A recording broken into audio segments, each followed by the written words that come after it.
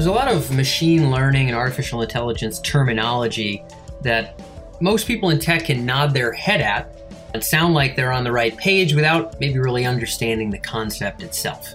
Decision trees, deep learning, throw the word Bayesian in front of anything. Any of those various and sundry terms, used a lot, thrown around a lot, probably interspersed in articles on Wired and TechCrunch, possibly out of context. A lot of the time, they're not all that well understood. One such term is tuning. To tune an algorithm. What is it to tune an algorithm? How does tuning matter, and what are the best approaches for tuning that are being developed now or available now? That's the topic of this interview on the Tech Emergence podcast. Joining us today is the CEO and co-founder of SigOpt here in San Francisco, Scott Clark.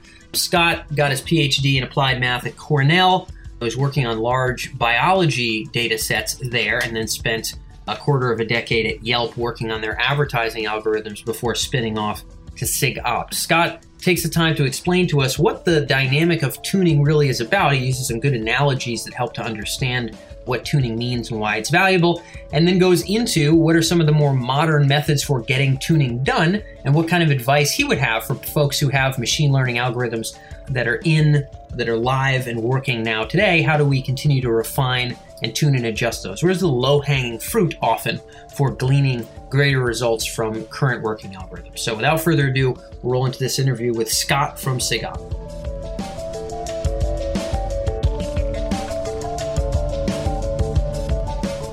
Scott, first things first, tuning a machine learning model. This was a lot of your own graduate school work. It's a lot of what you do now. A lot of folks are familiar with the notion of weights in a machine learning model. They're familiar with the term tuning. How do you, in layman's terms, sort of define what tuning is in machine learning and, get folks with maybe a business background to understand the concept? Definitely. So every machine learning model is attempting to take a bunch of data about something like fraud, or maybe it's stock market data or something like that, and learn some structure or some rules about that data in order to make some decision or some prediction about what the future may entail. All of these machine learning algorithms have these tunable parameters that affect how they go about learning these structures or rules or whatever it may be. These are called hyperparameters, or parameters of the model itself. It could be something like the number of trees within a decision tree-based algorithm, the number of layers in a deep learning system, but they tend to crop up in every single machine learning algorithm. And they have a huge effect into how quickly and how accurately these machine learning systems are able to extract that information and provide this model, which hopefully in turn provides business value to whoever's building it. Just to kind of put a finger on that, I love to kind of get the mental image in your head into the heads of the folks who are tuned in. We talk about meta parameters in some regard. Maybe there's a particular business problem where you could kind of make an analogy of what those might be, whether we're talking about a decision tree or whatever model we might be leveraging, maybe in finance or a domain where you do a lot of work. What might those be in a real world example? Yeah, so they tend to crop up all over the place. So it could be the number of trees in a random forest, the kernel of a support vector machine, the learning rate of a deep learning system, but it could also be features or parameters that affect how you're actually ingesting the data into the machine learning algorithm.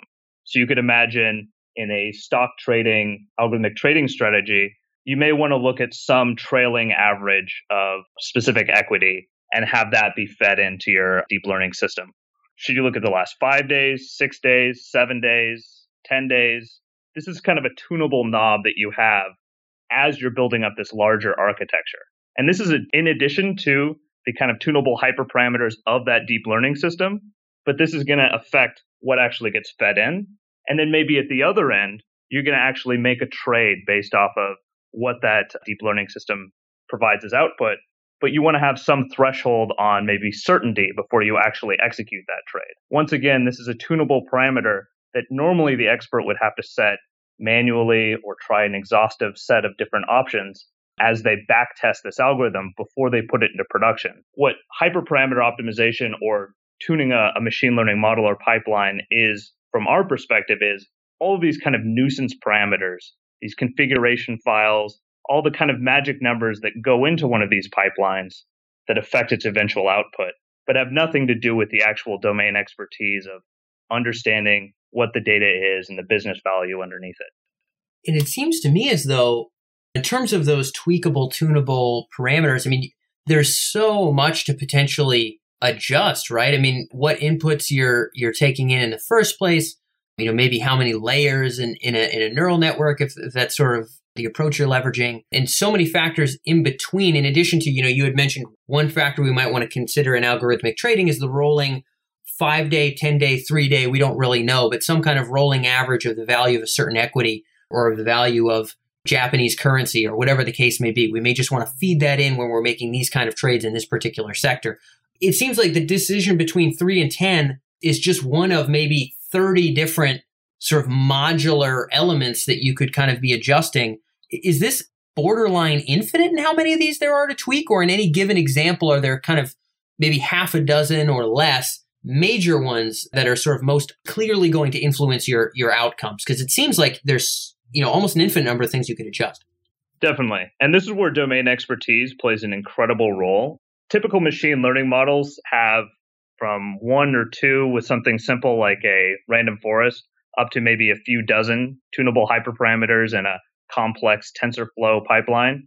That tends to be relatively well bounded and defined by the individual algorithm that you're deciding to apply to your problem. But these higher level parameters definitely can kind of grow arbitrarily large. But the domain expert is usually including that rolling average of that equity for a specific reason. And they're not necessarily going to include all the different currencies in the world if they're trading Apple stock. Maybe they'll include a few, but not all of them. And making that decision and doing that feature engineering is incredibly important, incredibly domain specific. And for now, humans tend to be the best at doing this type of problem. Actually finding the correct knobs and levers, the settings for all these individual parameters, is something that computers and mathematics is much better at. Humans are great at being creative, but they're terrible at doing 20-dimensional optimization in their head. Yeah, I don't know anybody that can go beyond maybe 4-dimensional optimization in their head. Maybe there aren't many people that can do that beyond remarkably simple things. And typically those people are probably better served actually applying that expertise and incredible intelligence to the model itself as opposed to doing this optimization. Yep. There's no reason for them to do the actual number crunching at all. So as mentioned, that's sort of where the particular expertise comes into play is determining sort of the feature engineering at large. But the tweaking of, do we use 10-day, do we use 3-day, maybe how many layers of the network, maybe, what do we set our weights to in this particular neural network, maybe. These are sort of the tuning elements that, as you're articulating, machines are often better at. Now, normally, is it safe to say people are making those modular tweaks? You give it a run, adjust to a 3-day instead of a 10-day, give it another run. Is it normally people making those adjustments in, let's say, most machine learning applications and models, evolving models today? Yeah, so there's a couple of different standard approaches that people tend to take. One is doing that very time-consuming and expensive manual fine-tuning. Once again, this kind of requires an expert to be in the loop. Typically, it finds local optima because not only is doing high-dimensional optimization hard, but finding global optima makes it even harder. You can maybe refine in on some kind of localized best configuration. Other approaches that people tend to take and are kind of advocated across TensorFlow or scikit-learn or all the kind of popular libraries are things like an exhaustive grid search, where you basically lay down a grid of possible configurations and try them all, and then at the very end, see which one performed the best. This is extremely time-consuming and expensive because it grows exponentially with the number of parameters that you're tuning. And it would be like trying to climb a mountain by stepping along every single lat-long option possible. And then after you've gone across the entire valley or mountain range, you go back and you see what the highest altitude was. Not necessarily the most efficient way to get to the peak. And there was a paper at NIPS in 2009 talking about how just randomly sampling parameters tends to work quite a bit more efficiently than something like this exhaustive grid search. But once again, this is like trying to climb a mountain by jumping out of an airplane and hoping you land at the peak. And then if you don't, just kind of getting in an airplane and randomly jumping again. Not extremely efficient. And when accuracy or efficiency or expected returns on a trading algorithm are paramount to the business, you want to use a more sophisticated technique. And so it turns out this subfield of operations research called optimal learning or Bayesian optimization, or there's a bunch of different ways that people phrase it, is a really efficient way to sample these time-consuming and expensive algorithms. And this is what primarily you folks are working on sort of day to day. I imagine to some degree this is what you were working on when you were with Yelp in advertising, was figuring out how do we optimize these models without trying every possible configuration for our pricing or every possible configuration for CPM or whatever the case may be. Yeah, go into a little bit of what that looks like. You mentioned a couple kind of jargon-y terms. Maybe there's one or two that you really like that are worth defining because they're making tangible progress in real business applications. Go into a little bit of this optimization technology and where this is headed and sort of making a difference. Definitely. The whole concept behind optimal learning is making the most intelligent trade-off you can between exploration, which is learning more about how all these parameters interact over what length scales, how they combine to affect whatever objective you're shooting for, and exploitation, which is leveraging that historical information about how previous configurations have performed to really maximize that objective you're shooting for. So by trading off this exploration and exploitation, you're able to extremely efficiently sample this otherwise intractably large space and find these global optima. Got it. Yeah, and I've heard the terms exploration and exploitation before. The previous analogy, and maybe you have a better one, you've dropped a couple analogies today, which I certainly appreciate, is in the domain of gambling. Let's say maybe you have a particular slot machine that you're yanking the arm on it and you're seeing what shows up on the screen, and maybe you're winning a little bit more than you're losing, so you really just kind of want to sit at this slot machine and keep putting in your 25 cents because in general you're making 32, and so if you keep cranking away, you're going to be up. But there is a potential opportunity cost in not sort of testing out some of the other slot machines. And if you're in a big casino with 10 floors of these things, there's probably something better that you're not leveraging. I guess what you're getting at is that there is this ever-present opportunity cost, and we want to explore as much as we can without really losing the opportunity. Like with Yelp and advertising, maybe, you want to tinker with new ways to set up the advertising algorithms to garner higher revenue and to deliver your result.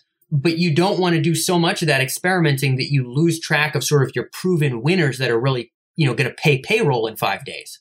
Definitely. And the idea behind this is these large machine learning pipelines tend to be very time consuming and expensive to evaluate different configurations.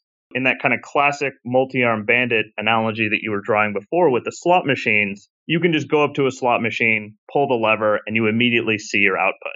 But what if pulling that lever entailed spinning up a giant AWS cluster, and then 24 hours later, you get back some accuracy metric? You would need to be very efficient in which levers you pull. In addition to that, in the slot machine analogy, there's a discrete number of options to pick. Maybe if there's a large floor of slot machines, and you said maybe a 10-story building, you're looking in 3 dimensions at a bunch of discrete variables. But more often than not, in these machine learning algorithms, there's continuous variables you need to tune as well, like the learning rate of a gradient boosted method or a deep learning system. And so now you're looking at, instead of 3 discrete dimensions, you're looking at 5, 10, 20 potentially continuous dimensions. And every single time you want to pull a lever of that slot machine, it could take thousands of dollars or dozens of hours to actually compute the result. And you need to be able to find that best slot machine in as few attempts as possible in order to maximize whatever eventual business value you're trying to get out of this model. That's the problem that we try to solve. Yeah, a lot more options, a lot more risk of just trying things, because trying implies a lot of expensive people using a lot of expensive time. As you said, we might need a day or two to get a result out the other end. We only have so many days in a year. We only have so many hours that these people are going to work. Strategic thought is really wholly required. What are the fundamentals of this science of optimization? So when somebody, their new approach is now to maybe not just try everything and maybe not just randomly disperse attempts across various, weights and options. Where are these new sort of approaches taking us now in terms of, what this optimization science looks like in a real business case? Definitely. So a lot of the methods applied revolve around this kind of path of doing sequential model-based optimization. So I'll break that down. Sequential in the sense that you're leveraging historical information in order to make your next decision.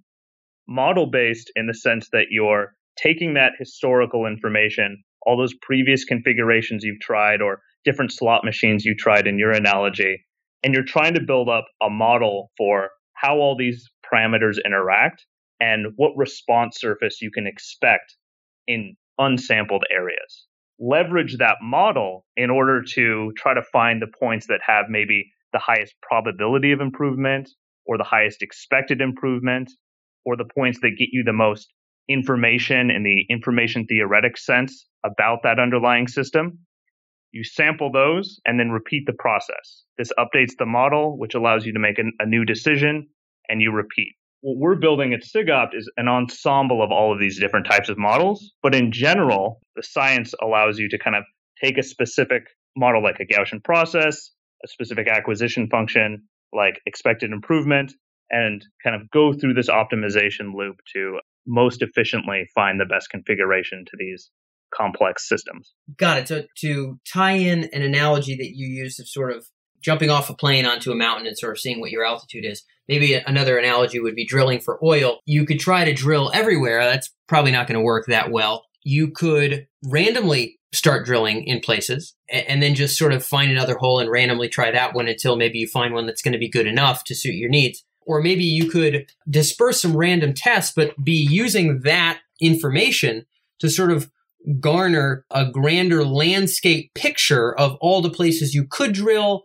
And given all the various features that you're finding in those various places where you're drilling, where might you want to try more attempts? And what places are most likely to maybe have sort of the highest yields? So we're sort of aiming to build, as you had said, build a model or a map as the random testing is happening so that we can have a better sense of all this opportunity space. Can we use this random testing to garner a great sense of where we should be drawing new samples from, where we should burn the next 24 hours and $1,000 of compute power to make that next attempt? Where are we going to point that cannon next? It sounds like maybe that oil analogy is onto a little something in terms of building the broader map of what's most likely to strike. Exactly. And that's actually, we're working with some oil and gas companies currently, but some of the original research dating back to the 50s around what's called these kind of kriging methods, which is one of these models that you can use, was actually based around mining for gold. Very similar to your analogy where you want to leverage these individual kind of pilot mines that you dig in order to try to figure out where's the most efficient place to place your actual mine. Got it. That's how we make the crossover into the tuning analogy. All right, so that clarifies it a little bit. I think I've gone a little bit deep onto that one to hit the second question, but I know that the last question I planned on asking, Scott, was going to be around where you often see the low-hanging fruit in improving existing machine learning models. Some of the folks who are tuned in now may, whether it's in their marketing department or somewhere else, business intelligence or some various other application, be leveraging machine learning models on an ongoing basis. Or they may be aiming to build out such models to test a new advertising method, to test a way of interpreting, healthcare data, whatever the case may be for their given business. Where do you often see that sort of the easiest swings at improving the tuning and improving the results? You had to struggle a lot with this in the domain of hard sciences. You obviously had a lot of data to work with when you were working at Yelp for many years on these same kind of problems. Where do you often see that kind of low swinging opportunity here? I think there's two areas where you can kind of make immediate impact. One of them is by doing this kind of hyperparameter tuning or configuration tuning of these models. But beyond that, usually what we find when we work with various firms is people have a specific tool that they really enjoy using, whether that's something like logistic regression or a random forest or something like that. And a lot of these machine learning frameworks that have been coming out, whether it's something like scikit-learn or TensorFlow, provide the exact same interface between tools so that you can very readily try different models. If the only thing in your toolkit is a hammer, then everything looks like a nail, but maybe the screwdriver might work better in certain applications. So one thing that I would recommend people do is, instead of just applying their favorite tool to every job, because it's becoming easier and easier to kind of hot swap different algorithms, maybe try an ensemble approach or go ahead and try that gradient boosted method if you're already using a random forest or whatever it may be, and you may see a significant uptick by just kind of upgrading the sophistication of your models. Just to clarify this and drive this home, I think that's fruitful advice. And obviously the tools are sort of lending themselves more and more to taking this domain from a pure graduate school labs black magic world into kind of more plug and play, usable, replaceable. You were talking about hot swapping models, sort of a field. When you were, working with the difficult problems in the hard sciences before you moved over to Yelp, would you talk to other people in the science field working on similar problems? Maybe our business audience could or should do something similar. Is a lot of that under wraps and it's difficult to have those conversations? My own intuition would tell me if I'm going to try a bunch of new tools, let's say I really like whatever sort of variant of gradient descent or what have you tends to be my preference, logistic regression or whatever. If I'm going to be moving into some new models that maybe aren't really what I am used to using, maybe it would make sense to talk to somebody trying to optimize for something similar and see what's worked well for them. Is there any way to garner that kind of insight? Do people generally not share that kind of thing? Do you kind of have to go with the crapshoot of just trying whatever other models, throw the screwdriver at it, throw the jackhammer at it, or is there a way to sort of cut down on what choices might be most likely to win? Definitely depends on the individual industry you're in. Some of the hedge funds we work with are extremely secretive. Yep. Insurance companies tend to be maybe slightly less so. I guess the tools are making it easy enough that just trying a bunch of different things is becoming very possible and feasible. It's like a one line of code difference as opposed to having to pull down a completely new library and compile something, and a lot of what it was back in the Wild West days of a decade or so ago. And so every problem is kind of sufficiently unique, I would say, that even one specific fraud use case might look very different than another fraud use case. And so a model that might work well in the first instance might actually perform relatively poorly in the second instance. So I would definitely recommend just kind of exploring around. It's becoming easier and easier to integrate these things. There's lots of great videos online. There's lots of great podcasts like this one kind of introducing these tools. And I would recommend, if you've been using the same thing for many years, maybe try to look around at some of these other tools that have come out recently. And it might be a lot easier than you think. Sometimes it's only one line of code difference if you're already using one of these machine learning frameworks. And then all of a sudden, it can open up a lot of new possibilities for you. That's it. Do you find, Scott, being in this field for as long as you have now, do you find often that people do have their favorites and that often is limiting, whether in academia or the business world, where, even very sharp folks will tend to have one or two ways that they get it done and, they kind of run themselves into ruts? Is that relatively common with data scientists? I mean, I think that's common in almost any field where you have the way that you're comfortable working with something and it tends to work in general. I guess what I'm trying to get at is that a lot of these methods, it's becoming relatively trivial to try new things. The opportunity or the cost to do it is maybe a lot lower than it is in another field. Whereas if you're doing oil and gas or something like that, changing the way that you drill oil wells could be extremely expensive to just try a different way. Hot swapping one line of code in Python could be a way to eke out some extra performance. So hopefully that proves handy for the folks who are tuned in now. I think the notion itself of tuning a model, I think, is a little bit more clear, and we'll probably follow up to garner some additional examples to be using in the article. Scott, that's all the time that we had for today, but I very much appreciate you being here with us and sharing your insights in the Tech Emergence podcast. Excellent. Thank you so much for having me. I really appreciate it.